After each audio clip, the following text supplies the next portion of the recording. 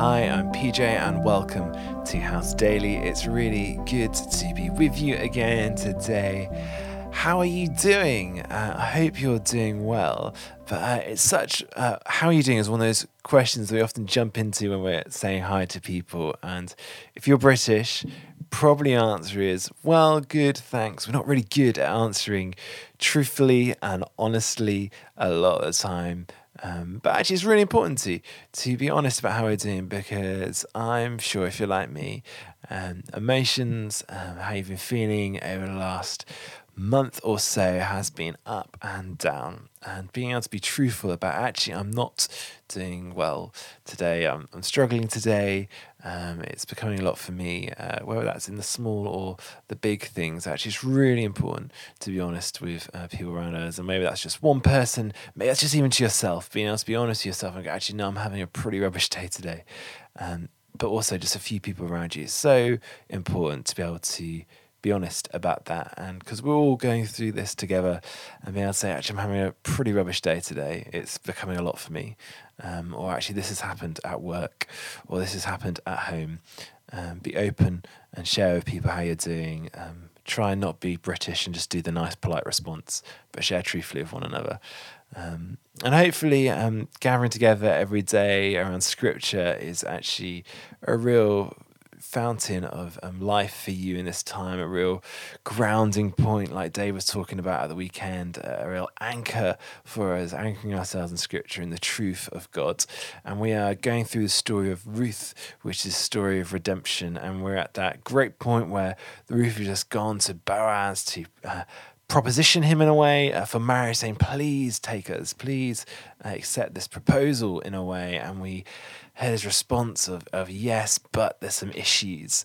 And we're just coming to the end of that scene at the threshing floor today. So we're in Ruth chapter 3, verses 15 to 18. Just a really short section for us today, but some real joy in there for us. So if you've got your Bible, open it up. Ruth chapter 3, starting at verse 15.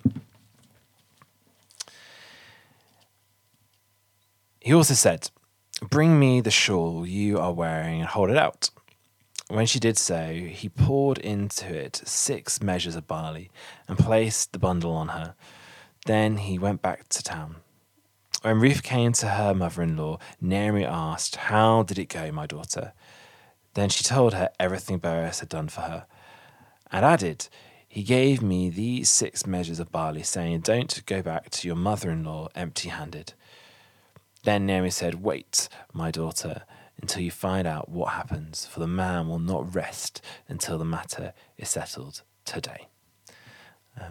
A real short passage for us today. And it's one of those passages which, if you're like me, when you're reading Scripture, you just skim over it. It's really nice bits of detail, but you're like, not quite sure what's going on. He's being generous still, continues being generous, but it's really interesting digging into it. Throughout Scripture, there is so many amazing hyperlinks to different parts of the story of Israel. Little things which, as a Jew, as an Israelite reading the Scripture, you'd get that hyperlink. You'd get, I get what it's referring to here. But for us, we often lose that. But there's some amazing little hyperlinks going on here. And one just to dig into today, is this idea where Boaz gives her these 6 measures of barley to go back to Naomi with, which seems amazing. He's continuing to be generous. He's just said he's going to deal with the situation. He's hoping he can be a kinsman redeemer. It's amazing. And he gives her more food, which is kind of what he's been doing already. But it connects with this part in Deuteronomy 15. So if you've got your Bible, flip it over, Deuteronomy 15 and verse 13. And it says there, and when you release them, do not send them away empty-handed. It's in a part of the law where they're talking about the year of Shemat, which is the Sabbath year. So there was this custom in the Israelites that every 7 years they would leave the land to rest on the 7th year. They wouldn't harvest off it, they'd let it rest. And it was also a year where they would free slaves. So any slaves that they had who were Israelites also, they would set them free. They'd also pay off debts. It was an amazing culture within the Israelite people that every 7 years on this Shemat, this Sabbath year, they would cancel all debts, rest the land. It was an amazing time of restoration and of healing. And part of that is this little line we see here of do not let the slaves, he's talking about the slaves here, and the Israelite slaves, release them on the 7th year, but don't let them leave your household empty. Do not let them go empty-handed.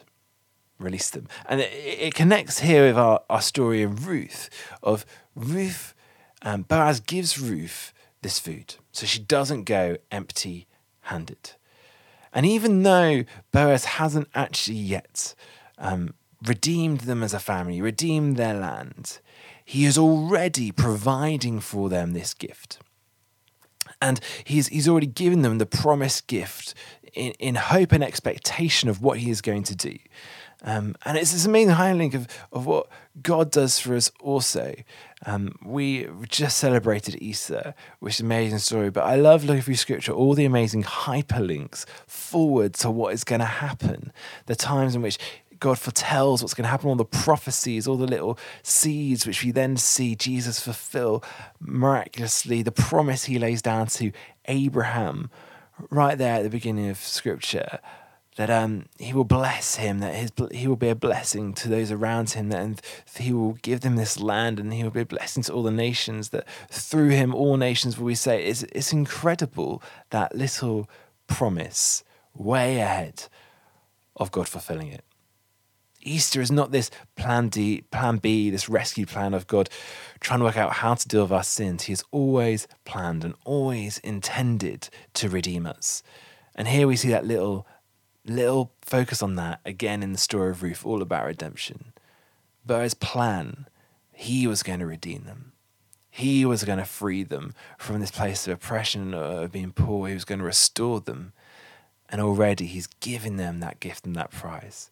Because the amazing thing about the story of Easter, it's not just about him removing our sins from us, taking the punishment and pain that we deserve, but he pours out his grace and his abundant blessing on us.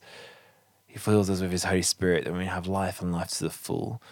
It's not just a cancelling the debts, it is a pouring out this abundant gift to us.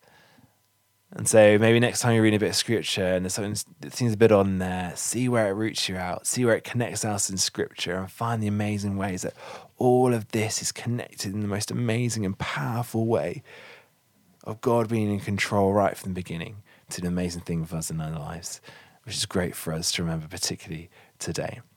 So let me pray. God, thank you that you have always intended to redeem us, to free us from our sins and make us right in relationship with you and pour out your abundant blessing on us. You knitted us together in our mother's wombs. You know us so intimately and you care for us. God, help us to remember your sovereignty and your power and your amazing grace before we ever deserved any of it. If we could, you lavished upon us, Lord. God, fill us with your love and your hope today in all that we're doing. Amen. Thanks for joining us. I hope you have a good day. Be safe. Keep washing your hands. Be church. Bye.